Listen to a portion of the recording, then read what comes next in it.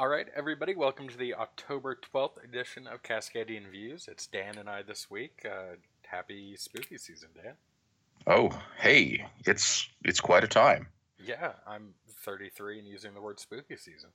Well, it's always a blast. We hit the pumpkin patch last week. It's a lot of fun. Dude, fall hit like a ton of bricks here. It went from being 75 to like frost on the ground Yeah. overnight. Yep. It's been hitting the 30s up here up near the Great Frozen Canadian North. Well, we've had a lot of movements on the impeachment front. That's really kind of the biggest part of this week's news has been. And it's been kind of a very twisted story. There's a lot of tendrils going into a lot of areas. Probably the most directly impacting on the impeachment scandal is Trump lost an appeal to keep his tax return info secret. The district court had previously ruled his accountants had to turn it over in response to a congressional subpoena. Trump appealed that order to the appellate court, and in a 2-1 decision, which came down within days of them hearing the case, he lost that again. I don't know if he's going to request an in-bank rehearing where the entire appeals court sits on it, or if he's just going to go straight to the Supreme Court. But Democrats seem to be pretty close to getting those tax returns, Right. with the stated justification that it's part of the impeachment hearings. Yeah, I think, well, my suspicion is that he's going to prefer to take it to the Supreme Court and feel that he's got, I guess, a safer harbor there, although we've kind of gone back and forth on, again, the extent to which John Roberts is going to be willing to stick his neck out for him and be willing to defy precedent on behalf of a president who is just pretty disgusting and lawless in pretty much every way. Yeah, well, and then, I guess even if he does lose, the real question is, what is the consequence if he still continues to defy the orders of the court? That's it's not him in this case. Right. It's the accounting firm, Mazars. Right. All right. Well, that does make it interesting then. It's pretty much, he can't physically stop them, really. So. Well, I mean, so the other wrinkle in this is they were also attempting to go after these returns through Deutsche Bank, who made a fairly unprecedented secrecy effort in this by shredding all the copies of his returns that they had and wiping the servers and doing what he likes to call acid washing with Hillary Clinton's emails, but actually scrubbing the hard drive, overriding it with a series of ones and zeros, so the data can't potentially be recovered by examining the weak leftover magnetic field of the hard drive. Right. So, I mean, banks just don't do that for anybody. Like, that took some special strings.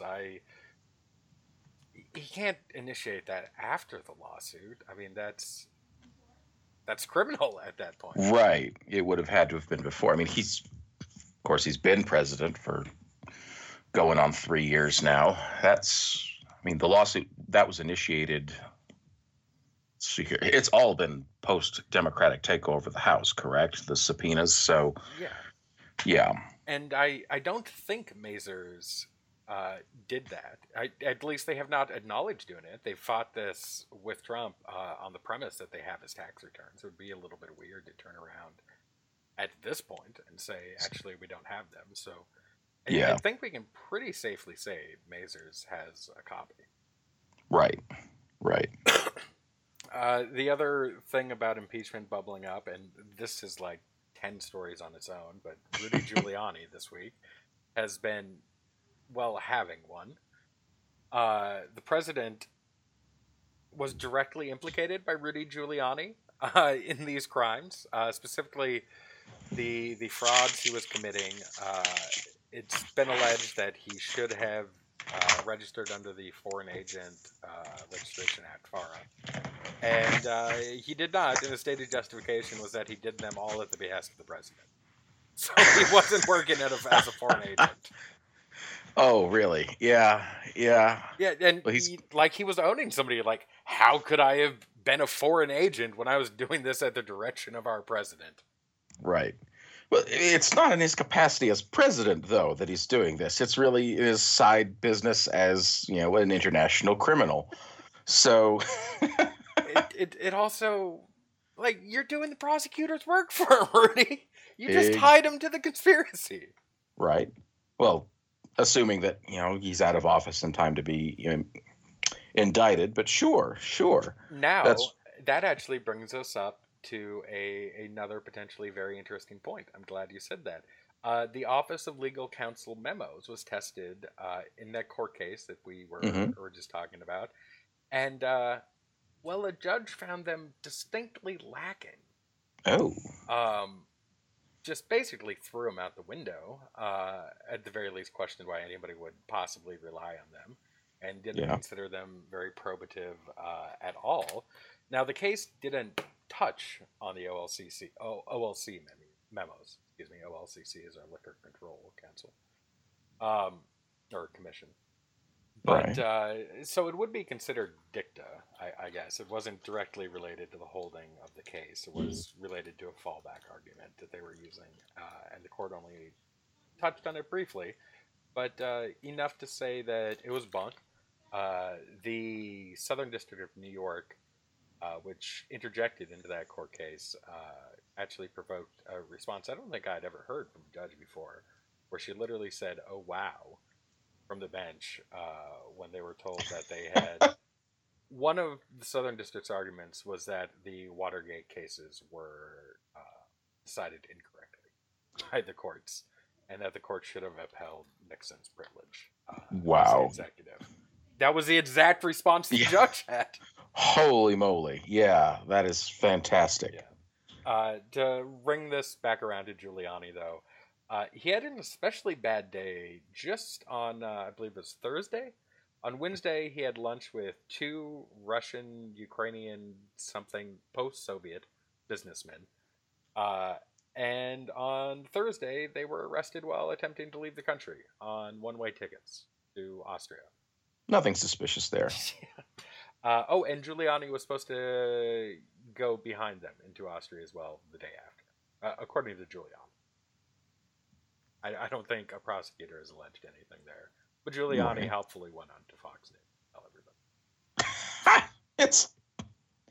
Oh my God, he's living up to the, living down rather, to the SNL caricature of him. Just, I'm the guy who goes on TV and tells you about all the crimes and hopes the fact that I'm being so open about it is going to mitigate or eliminate any kind of political fallout for the boss. And the legal fallout doesn't go away, especially not for him. In a certain sense, they might be right by making these things just so upfront and having nobody's going to say at the first sign that they are going to cut the president loose.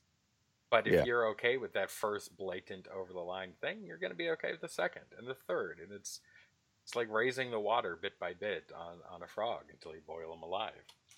Oh, sure. And, it seems like there's been a pattern also that the fact that Trump has been willing to just be so blatantly criminal in public, do things like, hey, Russia, if you're listening, hack these emails. That would be awesome. Or, hey, China, investigate Biden. Investigate Biden if you want a better trade deal. So blatant. It seems like, I don't want to attribute this kind of strategizing to him because I'm not sure personally he's got the cleverness for it, but it does make it seem like, what can be the crime here? Occam's razor says the president is not going to be doing criminal things in public. And yet there it is. But, things that they don't necessarily bring to light or that they have some kind of, somebody was trying to hide this element, that caught a little bit more attention. Particularly I'm thinking of Ukraine here, where the story came out as a result of a whistleblower bringing it to attention. That indicates, something was trying to hidden. They at least acknowledged somewhere that they must have been doing something bad. Therefore, the public is willing to get on the wavelength like, I guess they must have been doing something they shouldn't have been. we're starting to get a fair bit of testimony about everything that happened in Ukraine. Mhm. We've already had a couple people defy executive direction not to appear. Um, Democrats issued a subpoena to somebody who was wanting to communicate with the committee. It was the former ambassador who's, forgive me, whose name I'm spacing right now. If you could find that, I'd appreciate it. Who are you looking for again? Which chair? The former ambassador who was Oh, recalled this spring, she testified just the other day, was going to right. go The voluntarily. Ukraine advisor. Yeah. Yeah, and then the White House told her not to, and then Congress issued a And she did it subpoena, anyway. and then she told the committee she couldn't because she'd been directed not to, and then the committee issued a subpoena, and she was like, "Well, you can't say no to that," and came on down. Right. Just a second. I almost had it here, but it's escaping me too. But yeah, I did see that story earlier this week. So the same thing is Fiona Hill, that's it. Yeah.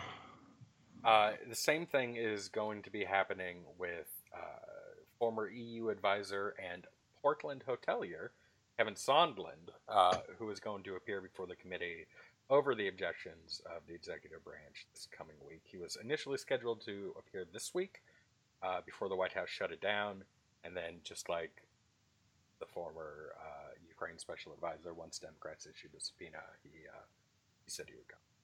Yeah. All right, we got us a Cascadia connection on this story. Yeah. This has been one that simmered in Portland for a while. This guy donated a lot of money to the Trump inauguration committee, and for his largesse to the Trump campaign, he was rewarded with the ambassadorship to the EU. He runs a bunch of like ridiculously expensive, upscale, like 12-room hotels in Portland, Right. historic properties.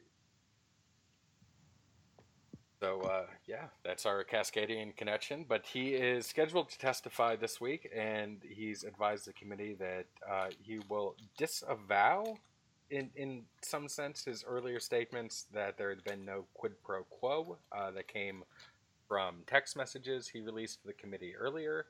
And he will now say that he said that at the behest of Trump. So that has the potential to be another bit of an earthquake there. That seems like really bad news for the president. I'm not sure how it really. There's no way to spin that at that point. That's just terrible for him. Yeah, I have no idea how you are going to get out from under that, but they seem to have no shame about any of this. Right. I really don't understand it. It's the secret weapon. So this information actually was just broken by the Washington Post tonight about the content of his testimony this week. A source cited by the Post says Sondland plans to tell lawmakers that he can't vouch for whether or not the president was honest when he said there was no quid pro quo in urging the Ukrainian president to investigate Joe Biden. It's only true that the president said it, not that it was the truth. I can't testify to its truth. Oh, that's nice. Yeah. I like that a lot. Sondland had shown a little bit of uneasiness in text message that he personally released to the committee about what Trump was saying, and he had called it himself a quid pro quo in those text messages. And each time he was told by advisors to the president that they shouldn't text about this in one case and call me in the other case, both transparently just to get around having a written record about it. Yeah. Which is, not to say that's always nefarious. There are plenty of perfectly legitimate reasons that you could not want, written records, something sausage made, basically. Having to do international diplomacy that's messy but necessary and whatnot. It does not appear to be the case in this. No, let's not talk about crime so much here. Yeah. Let's find a way to talk about the crimes in something that's not recording everything we say and is connected through some company we can't necessarily control. Yeah. The news, or that's a horrible choice of words. The the net around Trump is really Mhm. seeming to tighten.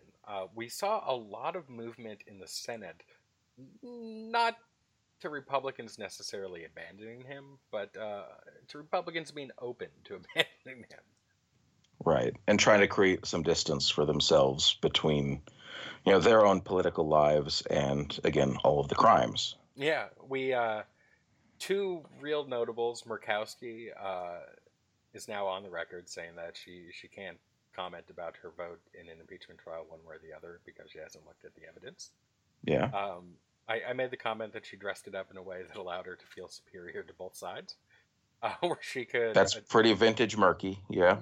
yeah, no, she was doing her thing, but she's clearly not ready to say that she would vote against impeachment. We also had similar inklings from a number of other Republicans, and some who I thought might be more open turned out to not be. Alexander in Tennessee, he's retiring. He's an old timer. He has nothing to do for the rest of his life. He's not going to have a second act, Right. political career. He's going home to the farm, basically. I thought he'd be more open to it, but he's toeing the line pretty strong for Trump there.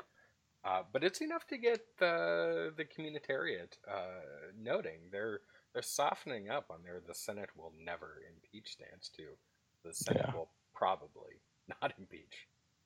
I mean, even if we get to the point where it's a majority voting in favor of removal, which isn't sufficient, but that would be a hell of a moral victory in itself, right there. That a number of Republicans would abandon him and, yeah, say, go on the record and say this is not acceptable, this is a crime, and you shouldn't be the president anymore.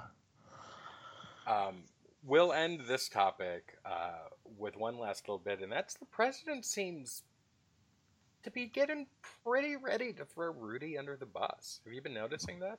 He wouldn't Yeah. even confirm that Rudy's still his attorney the other day. Rudy who? Yeah, Yeah. basically. I think Trump has noticed Giuliani is a liability. I don't know how it took him as long as it did. The guy's a 18 fucking months. joke. Yeah. Good God. Yeah. Yeah. I wonder what finally broke it through for him. Just oh shit, I watched the cold open on SNL. He's horrible. The other thing we're following is a little bit of erratic foreign policy from the president that has now pretty directly led to quite a few deaths and the shelling of American troops. Hmm. Over the last year, Turkey has been getting pretty not happy about the Kurds organizing in Syria. In the absence of an effective national government in Syria because of the civil war, the Kurds have kind of stepped up into the power vacuum, very similar to what they did in Iraq Yeah. and got their own autonomous region out of it. The Kurds have been the primary force protecting and imprisoning ISIS members and really holding together northeast Syria. Turkey is not like that. Turkey has very strong desires to, well, genocide the Kurds. Right. And Turkey is well practiced at the art of genocide. There's an entire Wikipedia page on the late 19th century genocides of the Ottoman Empire. Um, and they're very, very touchy about this subject. They cut off relations with anybody who even acknowledges the Armenian genocide, um, and they hate the Kurds. They blame them for a years long movement in Western Turkey or Eastern Turkey, excuse me, get a Kurdish homeland, and they've been very uneasy with these Kurds in Syria getting more and more organized and into something resembling a country. Consequently, the United States wanted to tamp down tensions, and they negotiated a peace deal between Turkey and the Kurds to keep everybody on the level, and that involved the demolishing and tearing down of Kurdish fortifications along the Turkish border, um, defensive positions, but positions that Turkey was uncomfortable with. They completed that over this summer. As of 4 days ago, Trump has pulled the U.S. military out of northern Syria in order to give Turkey the green light to go into Kurdish held northeast Syria. and quote unquote pacify it. Erdogan gave an address to European leaders where he told them that if anybody labeled this an occupation, he was going to release 3.6 million refugees into Europe, very clearly making it a threat. Less than 8 hours into the Turkish occupation of northern Syria, American troops who Turkey knew exactly where they were, down to the grid coordinate. This information is all shared in order to minimize friendly fire casualties. Turkey is supposedly a NATO ally, although they're getting clearly uncomfortable with that. They shelled a company of our troops. Nobody was killed, but the soldiers had to evacuate. After the shelling stopped, they had to be pulled completely out of there. The Kurds have just today announced that it will no longer be a manpower priority to guard prisons where they're holding ISIS captures. They are going to focus manpower on the Turkish conflict, and they'll guard the prisons when they have some bodies. People have been dying. Turkey is shooting people on the street. Executing Kurdish prisoners they take. There's a number of videos floating around Twitter. The Kurds have been our biggest partner in the fight against ISIS over the last 15 fucking years now. They've really held together in the face of jihadist momentum in the Syrian civil war. The jihadists are nearly entirely defeated. They're down to one city in northwest Syria along the Mediterranean coast. The rest of it is held by the Kurds, who took territory after wiping the floor with the Islamic State based out of Raqqa, northwest Syria. People are dying. The United States is being looked at as a fool. The Kurds are one of our most important allies in the region, and to be honest, I try really hard not to make generalizations, but the Kurds have one of the very few functioning modern societies in that region. When you look at Saudi Arabia with its brutal oppression of women, look at Israel with its complete disenfranchisement of a third of its citizenship in the apartheid state, you don't get many good news from fairly progressive societies in the Middle East, and the Kurds are that. They have nearly complete equality for women, who make up a substantial number of Kurdish fighters. Their military is completely gender neutral. Women are accepted just as much as men. They have a religiously tolerant society. They're the ones who stepped in to save the Yazidis facing extermination from the Islamic State for practicing what Islamists considered devil worship. The Kurds are the best allies we have, and we stabbed them in the back completely. We handed them over to Turkey. We handed them over to Turkey after we made them dismantle their defenses. Yeah, not even a kind of passive fucking over the way, there might have been described in the aftermath of the first Gulf War, where there was encouragement to go ahead and take on Saddam Hussein, and then again we left them to again get completely slaughtered or attacked and repressed. That was pretty. When you lay out the timeline like that, working out an arrangement where they, steadily disarm themselves on the pretense that an American presence is going to maintain the peace, and now, sorry, there's that rug that's gone. This is just so unbelievably depressing, everything about this. It has been a major source of bipartisan criticism of the Trump administration. It's been the one thing that's really given GOP senators a bit of backbone challenging Trump. And like you said, we have a long record of fucking over the Kurds. Like a long record. I don't just mean us as America, although we are especially guilty, but us as in the Western democratic powers have conveniently found excuses to just divvy up the Kurds between a number of opposing states on multitude of occasions. They're the largest ethnic group without a country to call their own in the world. Yeah. In terms of population. They have an autonomous region in Iraq. They have a semi-autonomous region in Iran. They have a war-torn hellhole in Syria, and they have a brutal dictatorship that murders them in Turkey. Yeah. It's just awful. And then on top of it, you've got the threats from Erdogan to basically weaponize it against the Western powers if they even criticize it by saying, "Oh, we're going to take all of the this major factor that's been contributing to destabilization of Western democracies and the flow of refugees from the Syrian civil war. Well, we're going to bump that up multiple times over and see how well you handle it. Maybe give a boost to the flagging fascist parties in Western Europe." Do So, we really think Turkey's going to give back that land too? oh, Turkey has been getting more and more belligerent in the region, more and more willing to throw military muscle around. yeah, And more to the point, they're starting to gin up a war drum against Iraqi Kurdistan, which yeah. is not something you had seen before. They were fairly They've never cool. liked it. Well, they liked them a lot more than the other Kurds Mm, because they kept basically a functioning northern Iraq without terror camps that the sure. YPD could train in and whatnot. But when the Iraqi Kurds started arming the Syrian Kurds to resist ISIS and resist the Assad regime, they kind of soured the soup a little bit. And one of the opening salvos of this attack on Syria was actually bombing parts of Iraq, the border crossings with Syria Hmm. coming from Iraqi Kurdistan. They took them down with surface-to-air missiles. Yeah, yeah.